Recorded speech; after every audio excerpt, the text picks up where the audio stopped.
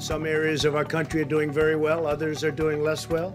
It will probably, unfortunately, get worse before it gets better. 有說佢哋話係記者，但係實際上係咪咁簡單呢？我哋亦都需要。From this evening, I must give the British people a very simple instruction.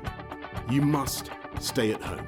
We can no longer, from today onwards, be proud. We can no longer sit back and remain silent on the senseless, unlawful killings, sly racism of another human being based only on what? Their skin colour. We are worried that the Chinese Communist Party make use of the evil law to further suppress Hong Kong people. This is all wrong. I shouldn't be up here. I should be back in school on the other side of the ocean. Yet you all come to us young people for hope. How dare you? Hi everyone, and welcome to Where We Are with Nina Zoe Porter, your breakdown of all the key events in the world from the past 7 days, all in one bite-sized podcast. For today's episode, here's what happened in the world this week.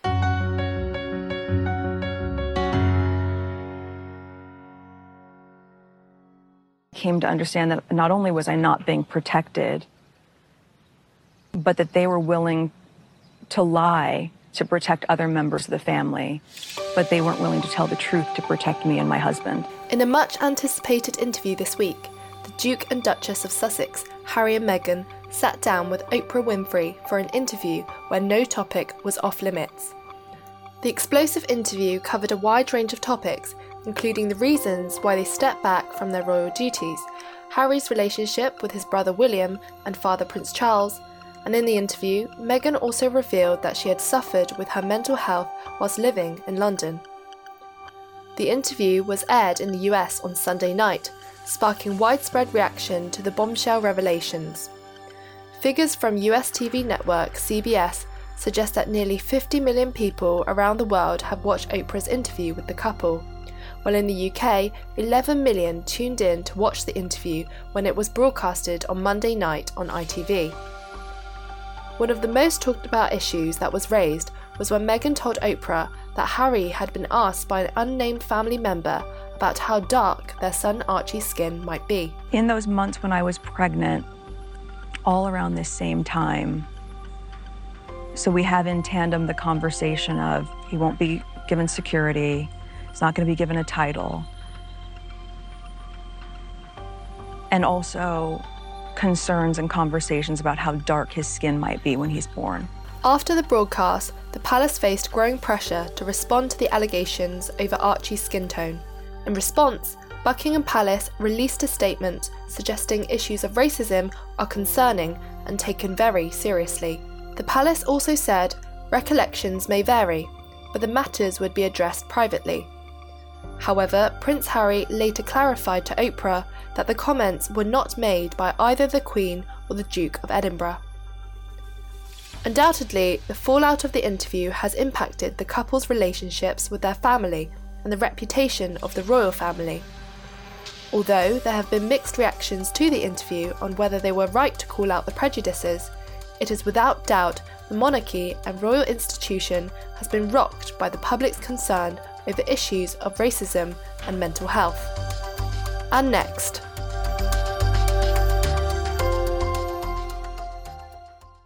I am delighted to receive Sinopharm from China as a gift from the People's Republic of China. I'm grateful to President Xi Jinping. He had promised that once China develops this vaccine, it will be used for public good. And today, this gift of 500,000 doses is a practical demonstration of his vision. According to the state media, China has pledged to donate coronavirus vaccines to 53 countries and export them to 27 more. Over the week, the media has celebrated the deliveries, but critics have accused the country of engaging in vaccine diplomacy, cherry-picking recipient countries to win political influence. Critics have argued that China's vaccine favoritism could be damaging public health efforts amid the COVID-19 pandemic. Dr. Jennifer Bowie, Professor of Health Equity at Georgetown University, told Sky News, if you choose countries where you work closer or has strategic importance to you, then from the geopolitical perspective, it can cause your competitors to go against these initiatives. There is a strong desire to show the superiority of, the Chinese system, to give examples that show why perhaps in the 20th century democracies were cute and useful and good, but now for the 21st century, the only systems that are really suitable to face the challenges of this century are systems that are closer to the Chinese system. China has been at the forefront of COVID-19 vaccine development. It started vaccinating some citizens as far back as last summer under emergency use approval. The country is estimated to produce 4.3 billion doses of the various COVID-19 vaccines by the end of 2021. So far, the two major vaccines developed in the country are by Sinopharm and Sinovac, but another 3 Chinese-made vaccines are in the testing stages. However, none of its major vaccine companies have published full clinical data for the safety and efficacy of their inoculations. And finally,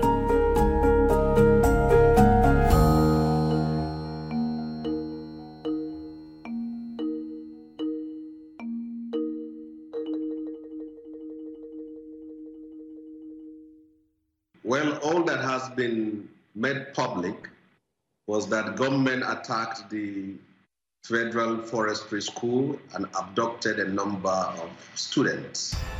And there was claims in the last few minutes that some of the abducted students were rescued. But there was also an admission that a number of the students are still in the hands of these bandits and kidnappers. In addition to a string of kidnappings in Nigeria, gunmen have attacked a school in northwestern Nigeria and have kidnapped at least 30 students. The abduction happened at the Federal College of Forestry Mechanization on the outskirts of Kaduna.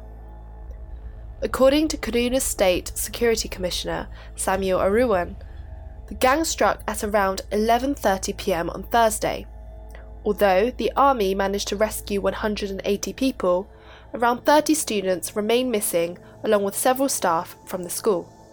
The trend of kidnappings from boarding schools in Nigeria was started by Boko Haram militants who seized 276 girls from a school at Chibok in the northeast of the country in 2014.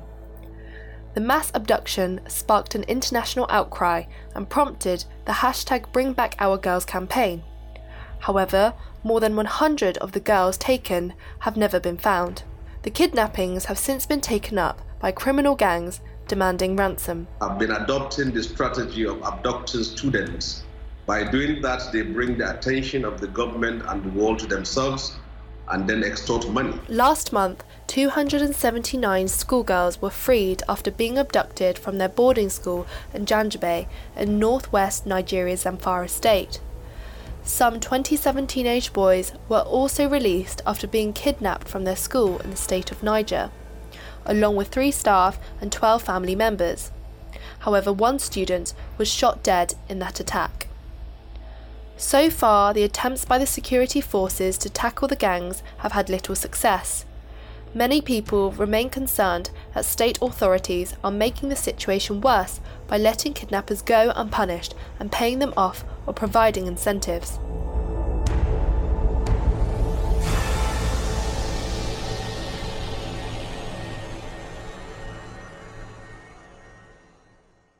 So, you're all caught up. That's where we are in the world this week. Be sure to listen next week to stay up to date on the latest news around the world. Search Where We Are with Nina Porter on all podcast platforms and subscribe today to get new episodes first.